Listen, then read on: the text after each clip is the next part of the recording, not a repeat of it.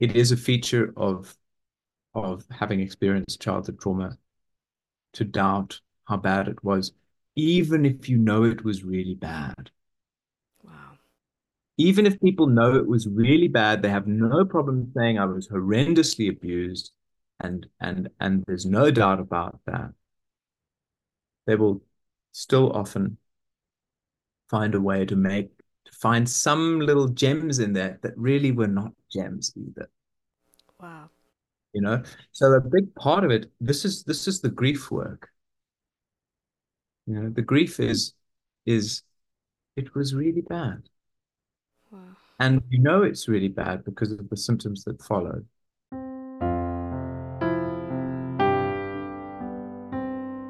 What are the impacts of childhood trauma? This is one of the many ways that can lead to the development of complex PTSD. If you were constantly exposed to chronic trauma during your developmental years, chances are you might be living in suffering. When you are accustomed to live in this way, any other alternative can feel impossible. Today, I want to debunk this impossibility, and I am joined by Gabriel Marchand, a therapist that focuses on helping his clients heal from childhood trauma. We will talk about the importance of going to the root of the problem and how addiction can sometimes be linked to childhood trauma. Gabriel will explain the therapy modality he currently practices, which is the relationship recovery process. He will talk about coming to terms with how bad things were back then, the dialoguing technique, how childhood trauma can impact your sense of belonging, and so much more. Hi, I am Raisa, a survivor of narcissistic abuse, and I have complex post-traumatic stress disorder, and you are listening to Hello Trauma Brain, a podcast where I share my experiences living with complex PTSD. My hope is this podcast can help destigmatize mental health and provide support to anyone diagnosed with CPTSD who thinks they might have it or has a loved one with this diagnosis.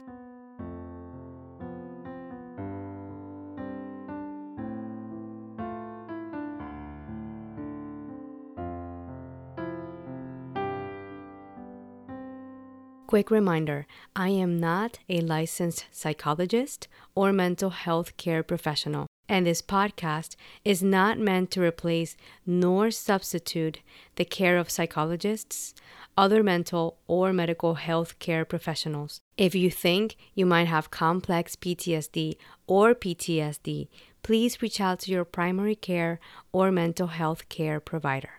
Any individuals and resources mentioned in this episode are not sponsoring Hello Trauma Brain. The views, thoughts, and opinions expressed by this week's guest are solely their own and do not represent the views, thoughts, and opinions of Hello Trauma Brain and the host. This episode may reference trauma or abuse, and listener discretion is advised. Remember, you can always pause or skip this episode at any time. And now, let's get back to the episode.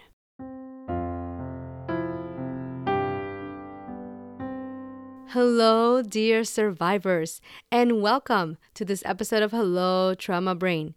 Thank you for joining me today. If you are listening on YouTube, a gentle reminder to hit the like button and subscribe to let me know this episode was helpful. Quick check-in. I had a very stressful week leading up to an event. I will say once I got to the event planned, I actually was able to enjoy myself mostly. And I am feeling quite recharged and proud of myself for making it through what was a very packed week. I decided to do a little experiment on Instagram.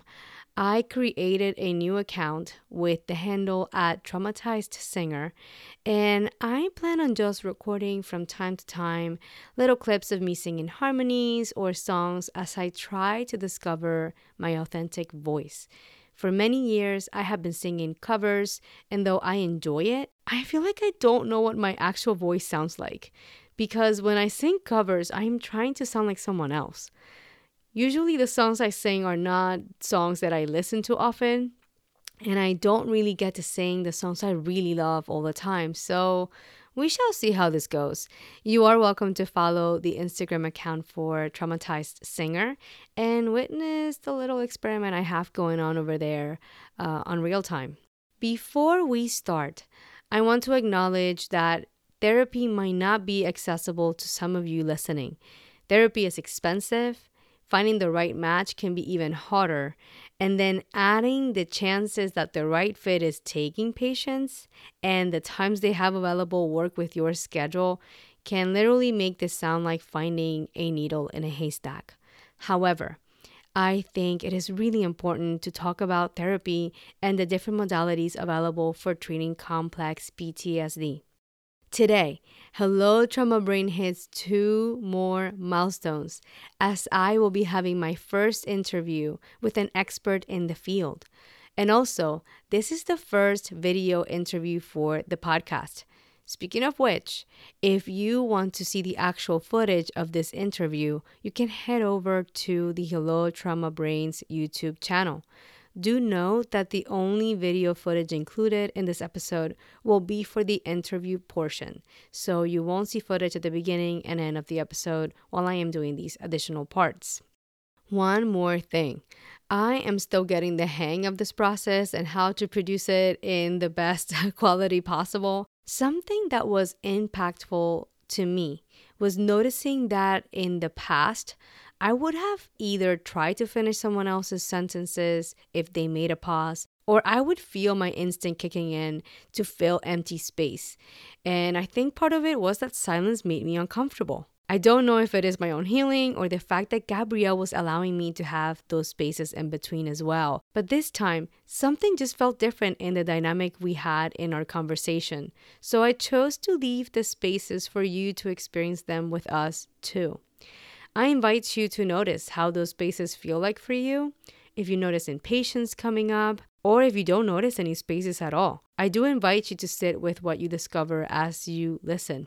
Now, just like the interviews that precede this one, my interview with Gabriel will be split into 2 parts.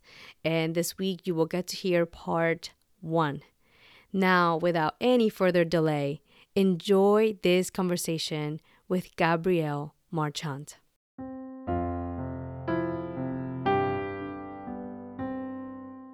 All right, survivors, I am thrilled to introduce you today to Gabriel Marchand.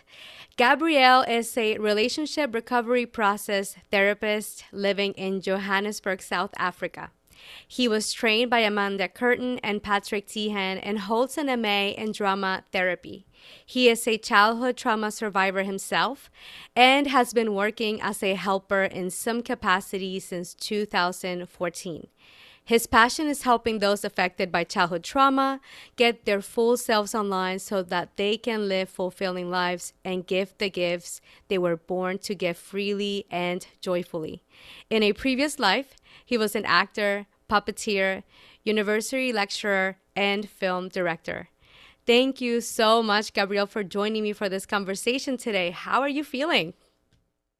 Like I said, a little nervous. Yeah. Uh, good. Yeah, I feel good. Yeah, whatever it's worth, I'm a little bit nervous too. This is first official video interview at Hello Trauma Brain. So, so here we go. I'm honored to be your first video interview. And there you go. We can take that box together. So, Gabrielle, I wanted to start off by asking you, how did you get into working as a therapist specializing in childhood trauma? Well, I came at it from addictions work. Okay. So when I was younger, I had struggles with addiction. And I got clean and all of that and started helping other people to do the same. And I thought really when I went into becoming a therapist, that's what I wanted to do, that I wanted to help people with addictions. But I found as time went on, my own addiction issues didn't really they weren't really treated by addiction therapy as it existed. They were only arrested by it. Mm. So, it was like you could sort of not be a using drug addict, or not be an overeater, or not be so you could do that, but it didn't ever go away. And it was only when I came across childhood trauma work, and when I realized that that was at the root of my own addictions, um, did things really start to get better in a way that I knew that it weren't going to go back. It was Wow. that thing was gone. That thing was relieved. And and so that became for me more of a passion, because I felt like I had found something that actually worked. And if you've lived with mental health issues, if you've lived with like long-term chronic stuff, Mhm. you know that nothing works. Not really, you know. Some things kind of work for a bit, but nothing changes it. And you get incredibly despondent at a certain point, and a bit cynical, and it becomes almost an identity. I'm fucked up. Even if you're in recovery, you're like, yeah, well, us people in recovery, we're all fucked up. Mm. And I found out that that's through doing childhood trauma work, that was didn't have to be true. And there was another way that it addressed what actually happened. Of course, yeah, so that's how I came at it. And I trained initially, um, training in RRP. I didn't imagine myself actually doing this with other people. I just wanted this for myself. I wanted recovery for myself. Mhm. Um, but I was encouraged to incorporate into therapy for Thank you for sharing your story with us, Gabrielle. And I want to commend you for the work that you're doing. Because addiction recovery is not easy, and it sounds like a lifetime process. And the fact that not only you worked on your own recovery, but you also help others is so meaningful. And you did mention the RRP. And I wanted to ask you to define it for us, and also something that I find interesting is because RRP tends to be a group work, which I feel like in the addiction recovery process, group work tends to be a common thing too.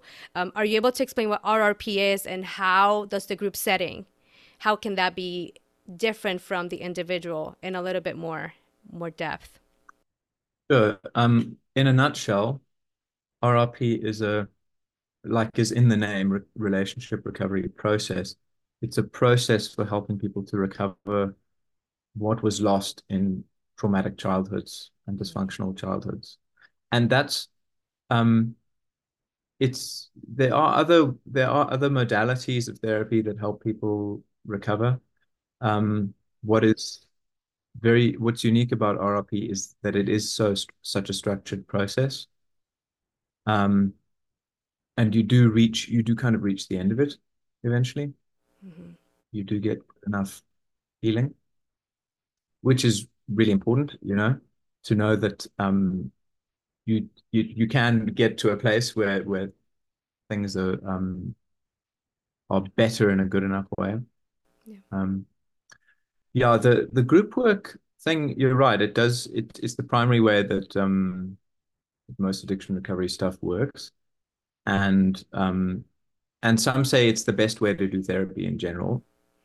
And I would agree to an extent. I think it's a really important part of therapy, because I mean, for most of us who have suffered from mental health issues, a big part of it is struggling with relationships, kind of no matter what it is, you know, and being able to connect with other people who either have similar struggles, or who are willing to be compassionate and to be in relationship with you, Mm-hmm. is very healing. I do believe that human beings have the power to create the space of healing for each other.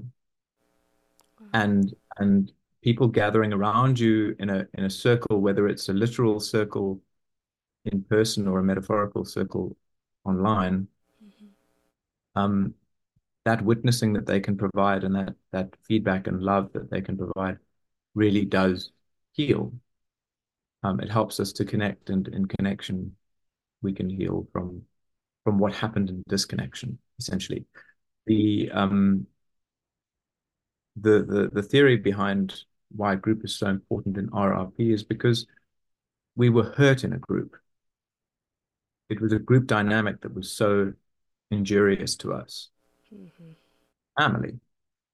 And whether that hurt was by active abuse or by passive neglect, um, it's still groups will trigger us as a result of that. And if those groups are held intentionally and properly, and there's a process to doing it, then those triggers can actually lead us to the places where we need to be healed. Wow. And kind of that's kind of vital. It takes the thing that makes groups so difficult for a lot of trauma survivors and turns it into the thing that's actually going to help you to heal. Wow. Mm. That I need to sit with that statement for a moment, because I felt that in my body as you were talking, because a lot of my own recovery, I feel like when I tend to isolate. So when I am on my own, I feel like the triggers are gone and it feels like I'm making progress. And then I start having a conversation with someone, I meet up with anyone, and all of a sudden the stuff starts trickling back. It almost feels like, where did the progress go? Why did it go away? And I think that's one of the things that has drawn me into. I've been looking into RRP for a while now, and that's been one of the factors that drew me in. Like, okay, that is when I struggle. I struggle in relationship. I struggle interacting with other people, and it's chronic. It's it's with everybody, and I love the idea and how hopeful it is here that this type of modality, there's an end in sight, there's a horizon, there's a point where it sounds like there is an improvement that can be achieved, and it can be good enough for a trauma survivor to be able to function. Because I think a lot of like, personally for me, I've been doing therapy for years and years and years and years, and it feels like everything is getting better, and then the moment I get into a relationship, bam, it's like I'm back in square one. I can't tell you how hopeful, like, my inner kiddo was just like, wait, there's a way to get better that actually can be sustainable. And that's what I'm hearing as you talk about how RRP has helped you and how you help clients through the RRP process. I One thing that I know about RRP is that it can include some experiential exercises. And I noticed in your background you said you have drama therapy as your MA. So how does that play a component into the RRP? How you do it, given that you have that drama therapy background, Gabriel? I think that was kind of just serendipitous luck in a way. Mm, Um, yeah.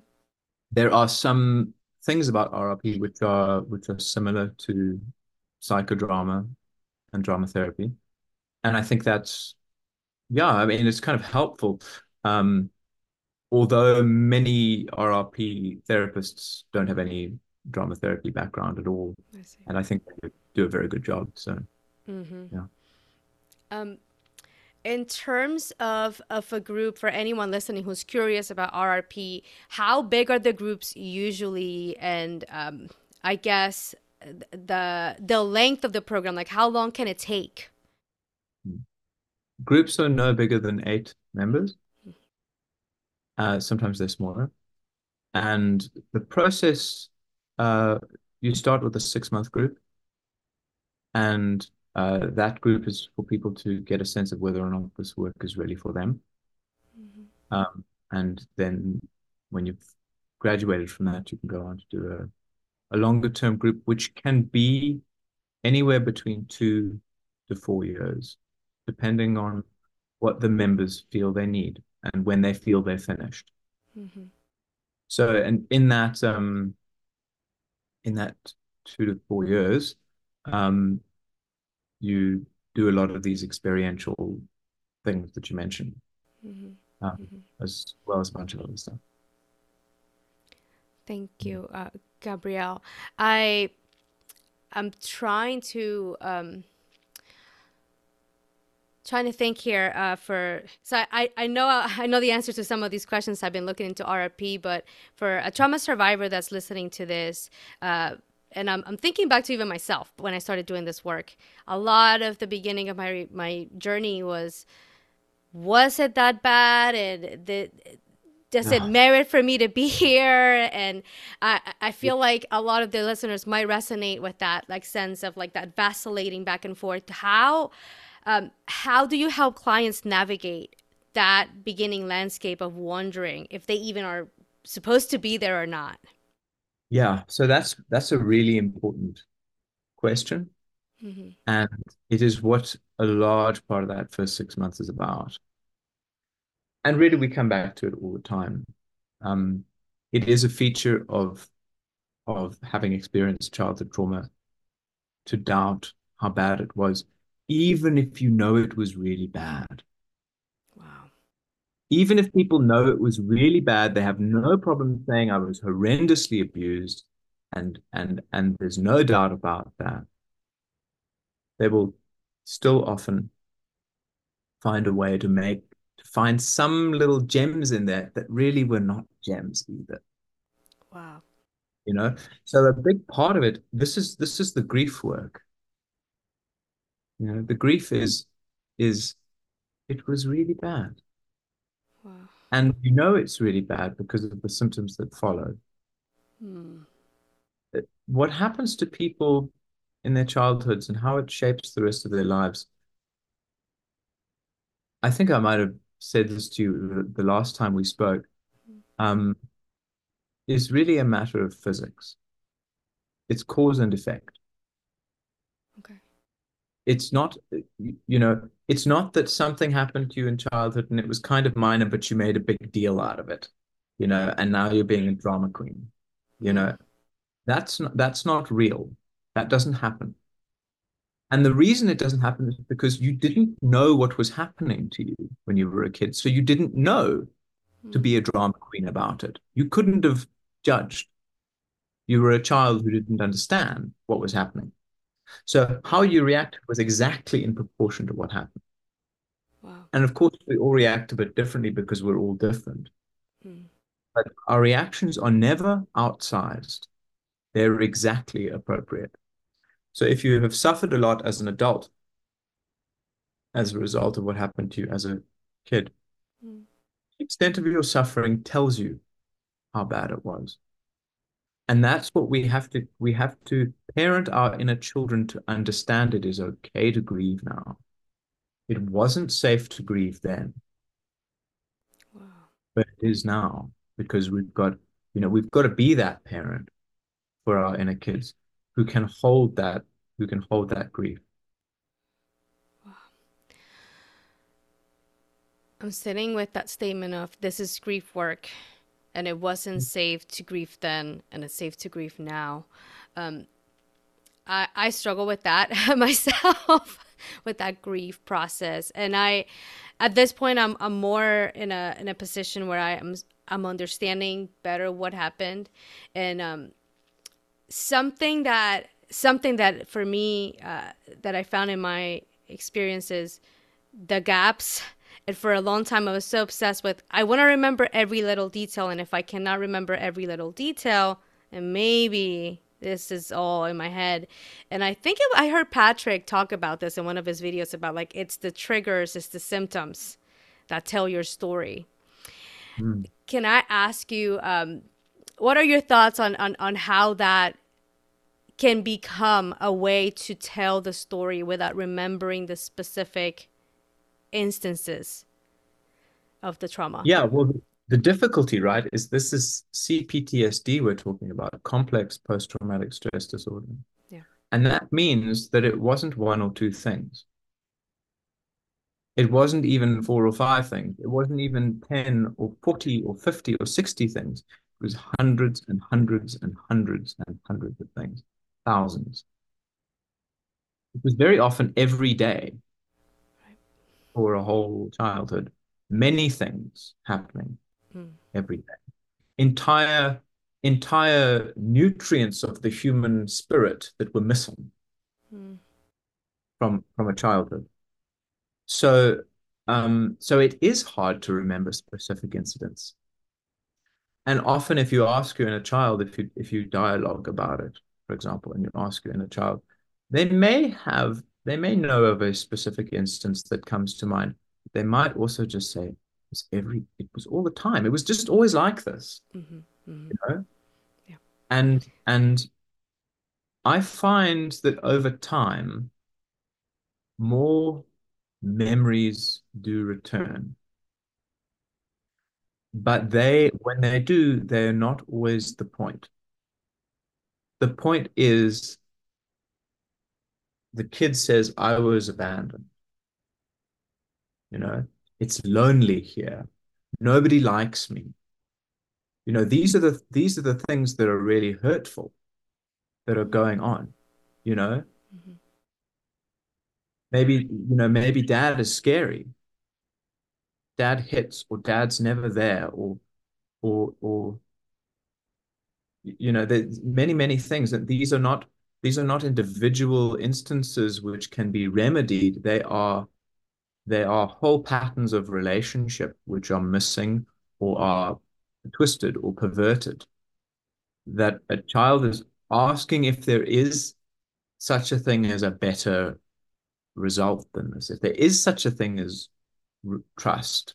Is that a possible thing, or is that a fantasy that you see in the movies, you know? And the real, I think the calling of recovering is to realize that we can be that adult who is trustworthy, who is loving. And if we want to recover, that's a sign that we want to be that mm, adult.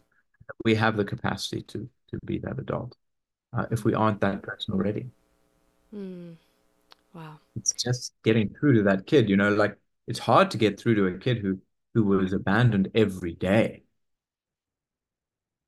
That takes a lot of showing up, and a lot of consistency, and a lot of really really careful parenting, and thinking very deeply about what this kid needs, and talking to them and developing a relationship. It's a complex, long-term intervention.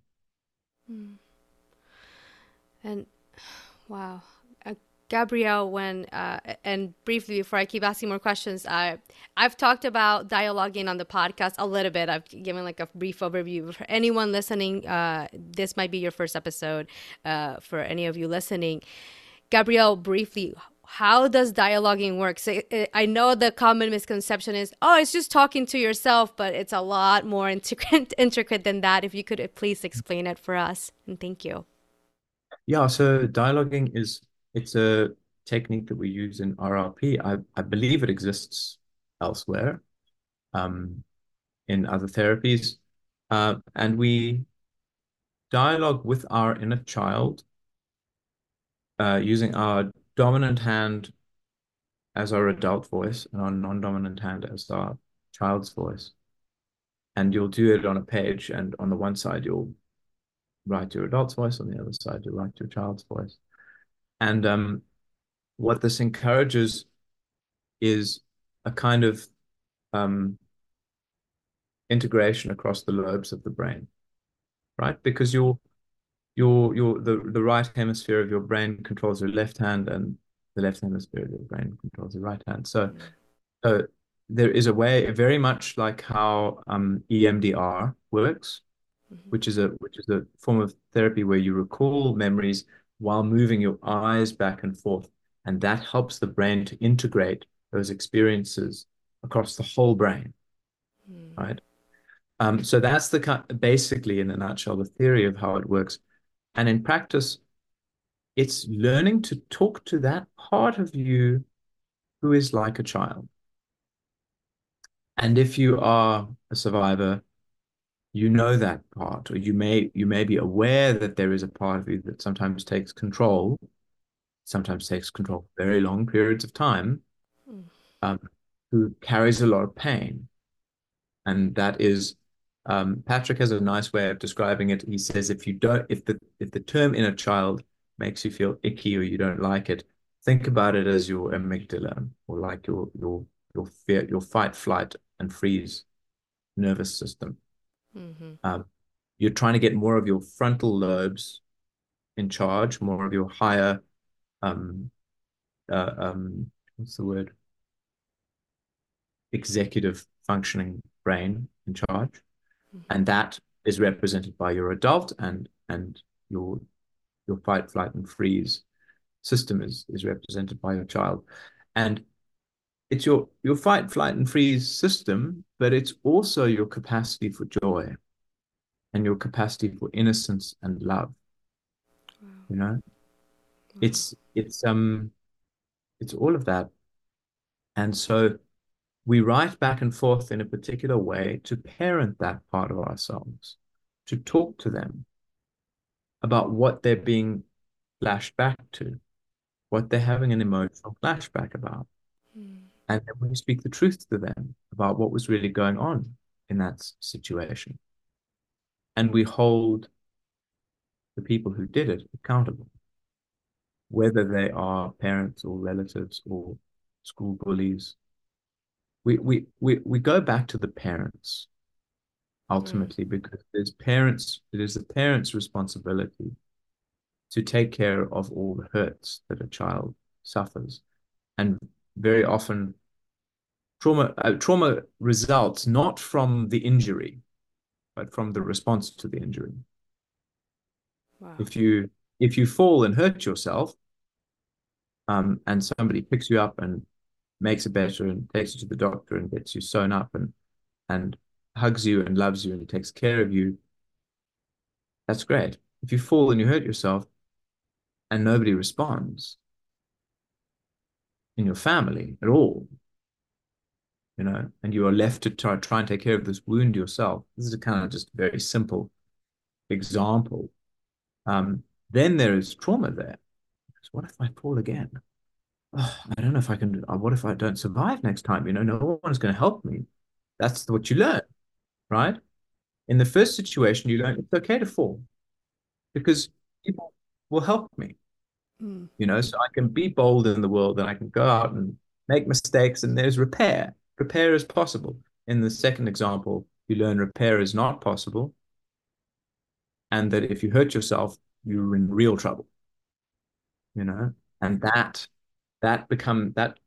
type of thing becomes a pattern in adulthood, which we would recognize as a traumatized response.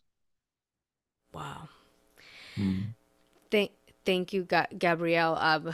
I'm taking all of this in, and I wanna add an example to it because I've done work with survivors of childhood trauma, and I know, and I've heard this story too. There is a story for some survivors of the child that falls and gets injured, and their reaction is shaming the child for falling or blaming them for the fall, or there is a level of care, but there is this huge reaction that is also sending that same message of it's not safe to fall. Mm.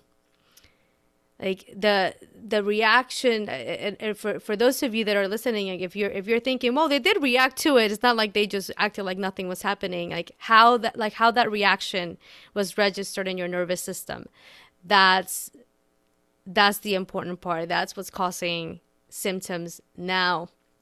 And I I wanted to dive deeper into this concept because as a survivor myself, I've heard this over and over. It happened forever ago. Let it go. Why are you going back there? Focus on the present. And it's so hard to get through some people who want to dismiss what happened in the past and stay present, quote unquote. Gabrielle, why is it important to go back there? And you started talking a little bit about that, but what's the importance of starting there first? Because from what I understand from RRP, that's the main focus of the group at the beginning. Mm. So the importance of going back is that that's where the problem is. And to those who say, it was in the past, you should forget about it, you should deal with the present. Um, I would say denial is not just a river in Egypt. It's a state of mind that keeps you miserable. Um, there's a nice that's like a silly 12-step phrase. When people are being full of shit, you say the Nile's not just a river in Egypt. Um, I It's the mean first that's time I hear it. it's a lame little phrase, but but it gets the point across. It's denial. Yeah, yeah, You that's know, it. in what other line of human endeavor would you not try to find the source of a problem? If you have a problem with your car, do you look under the hood for what is causing the problem? Do you consider maybe that there might be something that was done wrong at the factory and something needs to be replaced? Or, you know, in what line of human endeavor do you not look for the root of a problem, right? Wow. Yeah. And in human development, heck, don't even talk about humans in animal development, any animal, any plant development. What you do to the young one is going to have a long-term effect. Anything that you do to the young one. Young people are resilient and they have a lot of energy to cope with difficulty, which is why that good enough parenting doesn't have to be perfect. Children can absorb a lot of shocks. They can. Um, but people who are suffering from the after effects of a traumatic childhood did not have a good enough childhood. It wasn't good enough of the time. And and it doesn't have to be good enough even all that much. Wow. Something like 30% is all that it takes for things to be good enough.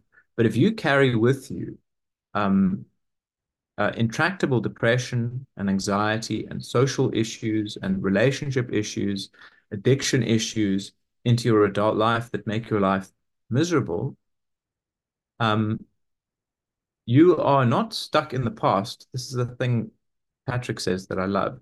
You're not stuck in the past. The past is stuck in you. So you can't, you have to realize that you can't run anymore from this. You Hmm. have to deal with what is there. Yeah. The past is in you, and it's a reality that has to be dealt with. And the type of person who says something like that Hmm. tends to be the type of person who has decided that they are just going to die from the things that afflict them from their own childhoods. Wow. They're gonna live with the alcoholism that they've got. They're gonna live with their rage issues. They're gonna live with the fact that they can't have intimacy, and they're just gonna stuff it down and hope for the best. And they made that decision a long time ago, Hmm. very often. And people who are seeking recovery realize that they don't want to do that, they don't deserve to live like that. Hmm. Um, Now, I mean, the alternative, actually doing the work of recovering, is not easy. It's really hard. Yeah. It's really hard. It's so hard that sometimes you think, why did I start this? But Yeah. you know that the alternative is not really an alternative. Once you understand that, there is in many ways no going back. Hmm. I, oh my gosh. Feel like I'm glad we're recording this because I feel like I need to hear a lot of what you're saying again and a few more times for it to fully sink Yeah, in. everybody does. Everybody does. You need to hear good messages and you need to hear truth a lot. Yeah. Once is not enough. Like the experiences of childhood weren't just once, you know, they were repeated all the time. Those messages get deep into our consciousness and they become beliefs. And we need to hear affirming truth as often as possible. Yeah. Thank you. I feel like Patrick's gonna get a bunch of shout outs today because one thing I heard him say, gosh, hang on. It was there and it left for a second. What was it? Yes, it was something about like children need repetition. Hmm. And I Yeah. feel like I often feel like I'm so underdeveloped in many ways, and I need that repetition. Like it's such an important piece, and something that I love about this conversation is, we're not coming at this from the word, it's all done and there's nothing else to do, like we reached the end of the line with the recovery. However, what I hear in your experiences, there is a part when it becomes better, and I want to focus on that for a moment because I feel like the voices of those people who are in denial, who are not working in their recovery, those are strong voices out there. There's a lot of those voices just echoing and echoing. And what troubles me with those voices is it's not like they're just doing the denial to themselves, but they're imposing it and encouraging everybody else to get on board with the denial, because otherwise their denial cannot withstand. And I I'm asking for myself, but also for the people listening. We don't hear a lot about the voices of the people who are doing this hard work, continue doing this hard work, and start to get better. What is getting better and healing in a good enough way? How can that look like? And how does it look like for you? So, what I said to you in my little bio, I think really sums it up for me. Is my particular point of view is that we are born with gifts. We are born with ways that we are, which are a gift to the world. Yeah. Every child is a gift. We know this. Yeah. If you're in the company of a child, you know this child is a gift Yeah. to the world. Yeah. That doesn't change just because you grow up. You stay a gift, you know? You stay a gift. You're a gift Wow. Hmm. to the world. What you have to offer, the world needs. People need you. And recovery for me is about getting that back. Because we know as survivors, we know very often we're yearning to give what we have to give, right? We know that's what we want. Mhm. We want to just be able to give it, but there's all this pain and confusion and these behaviors which we don't feel like we have control over, which stop us, and all this doubt and really, really difficult to overcome voices on the inside. And that to me is what it's really about. And that to me is what recovery looks like. It can still continue to be emotionally very difficult for a long time. Hmm. The grief takes years and years and years, the grieving work takes years and years and years. And all kinds of pain comes up because you feel it all again. All that it wasn't safe to feel, you feel. And you just spend a lot of time just being with your aching body and your aching heart through this work.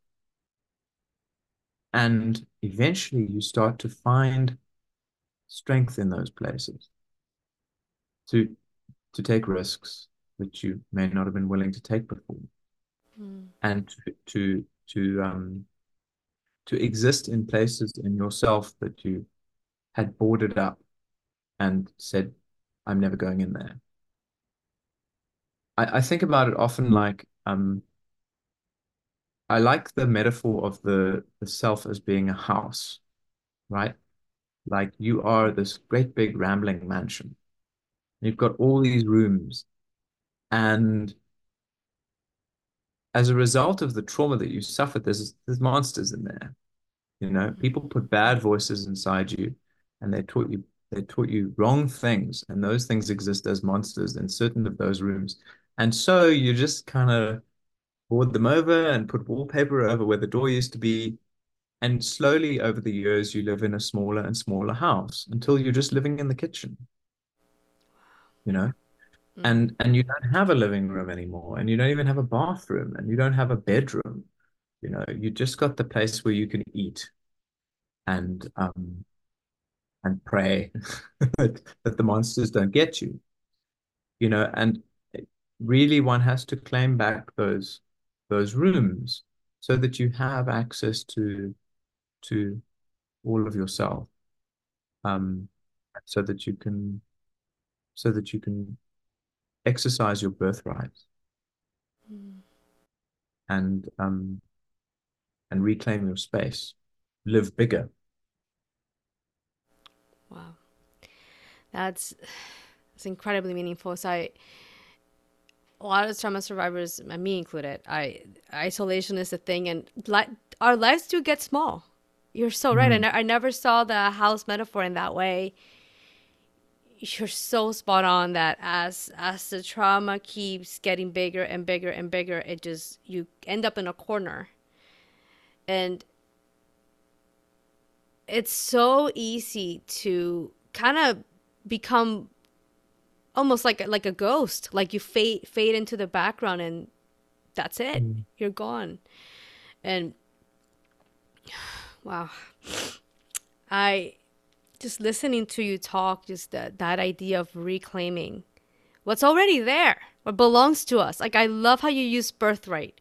That word is so powerful because I feel like often having joy, like I remember when I read your bio, like I actually like freely and joyfully stopped me in my tracks reading it. It's like, what is freely and joyfully?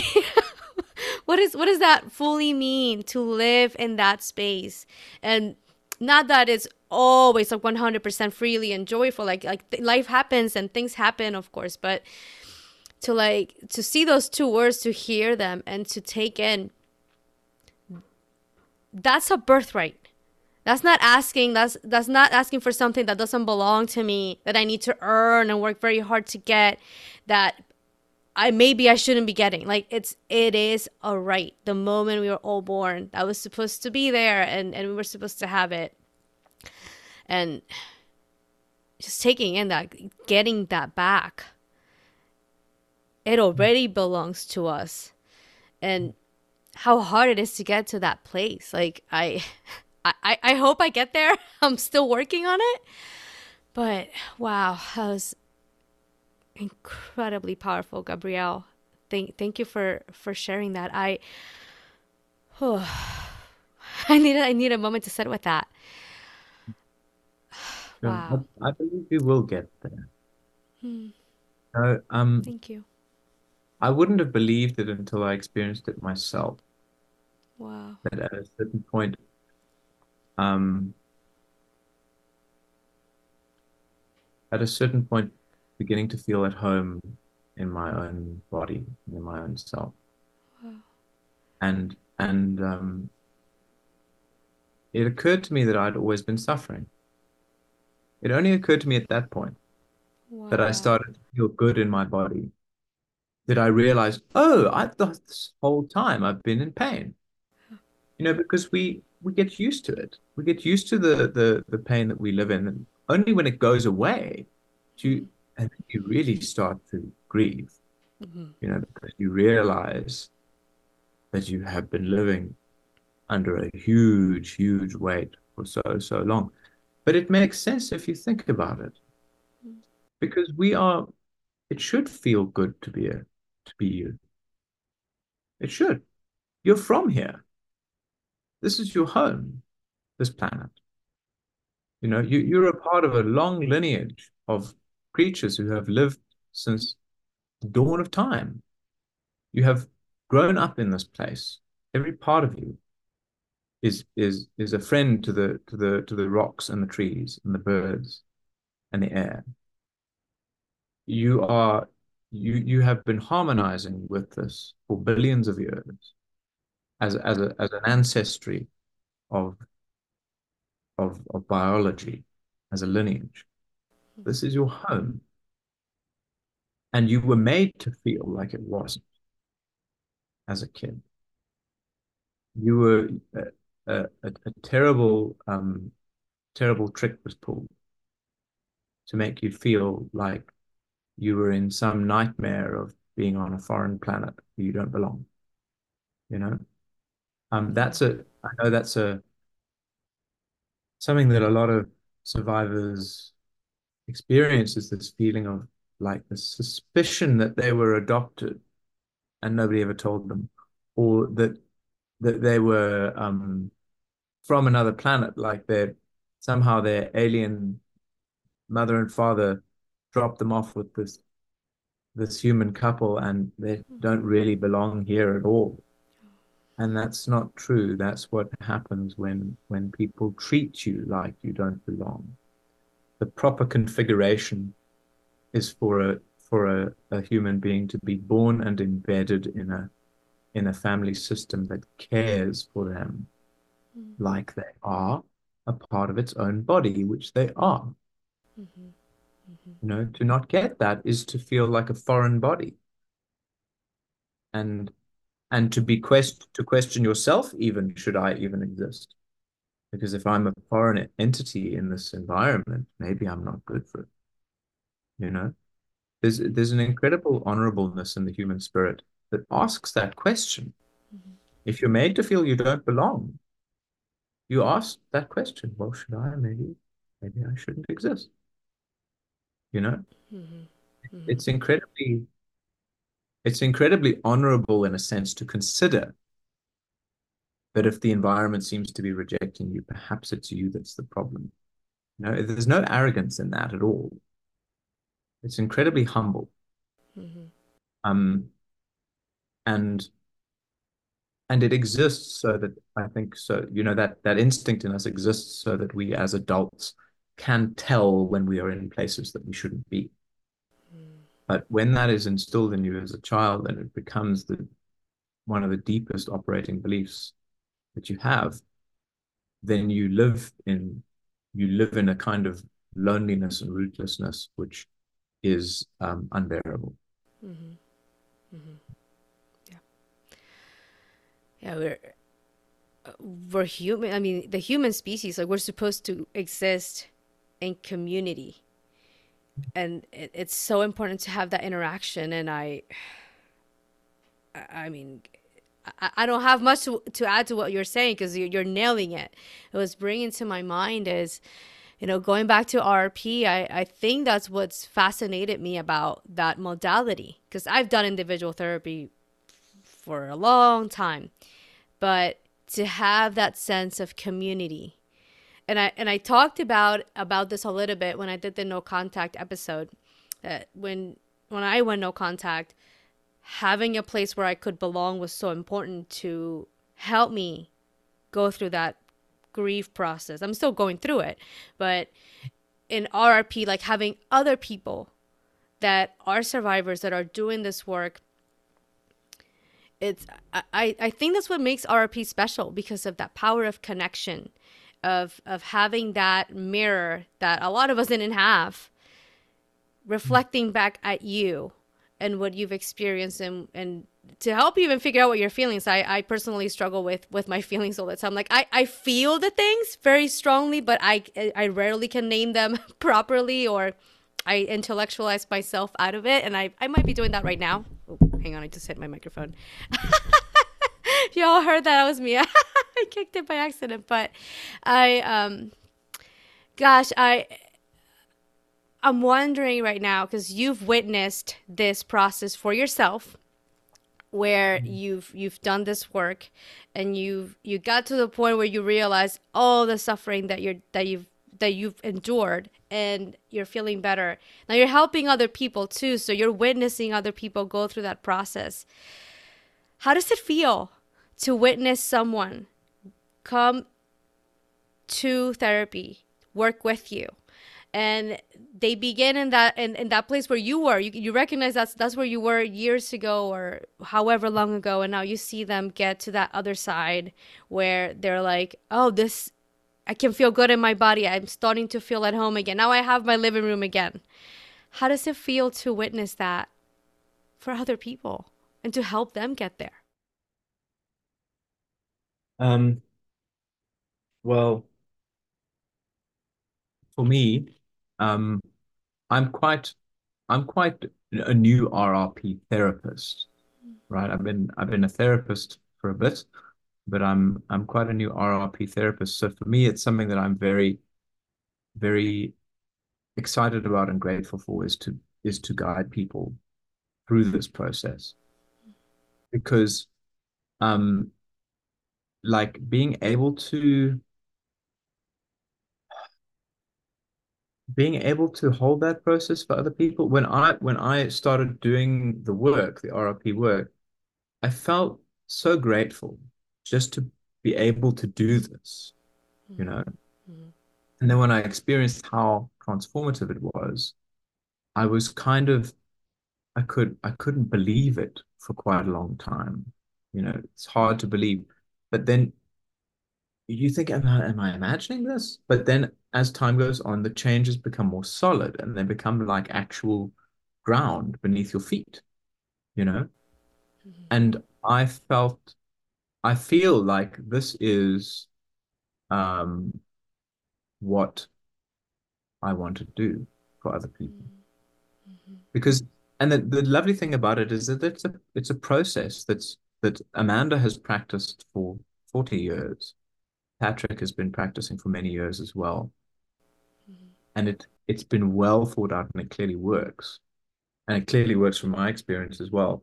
And when one of my clients does experience something that they haven't experienced in other therapy before, and they feel oh, this part of myself that's always been kind of looked at askance in therapy, and treated like some pathology or whatever, is actually a part of me that's welcome here. That to me is very powerful. It's one of the most powerful things to me to witness somebody go, oh, there's no bullshit here. I don't have to pretend like like I know what's going on.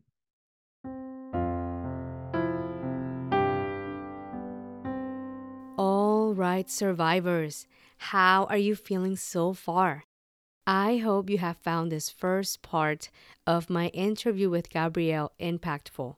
Next week, I invite you to come back as I will continue my conversation with Gabriel, where we talk about the importance of finding a therapist that understands how to treat childhood trauma and validates their client's experience, how healing childhood trauma can allow survivors to get access to parts of themselves that have been asleep for years.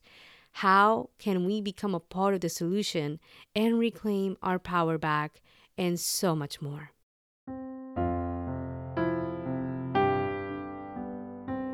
In this week's healing invitation, I want to offer you a few things to reflect about.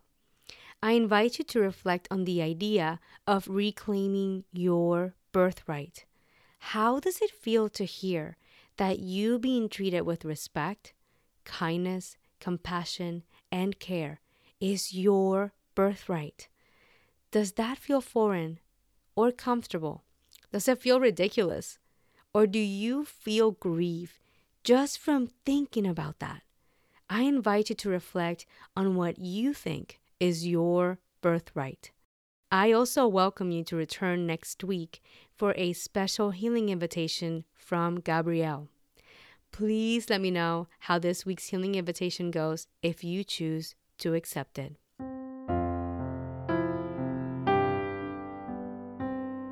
Before we wrap up this episode, all music and production is courtesy of yours truly.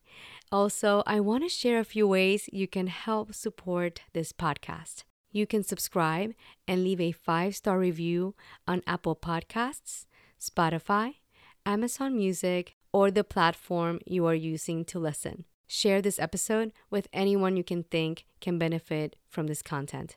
Follow Hello Trauma Brain on Instagram with the handle at Hello Trauma Brain. Subscribe to the Hello Trauma Brain YouTube channel and hit the notification bell to be the first to know when I post a new episode.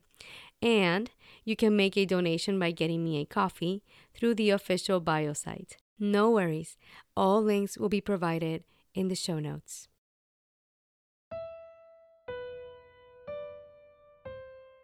Thank you for joining me and Gabriel today. We hope you found this episode helpful. I wish you the best as you reflect on reclaiming your birthright.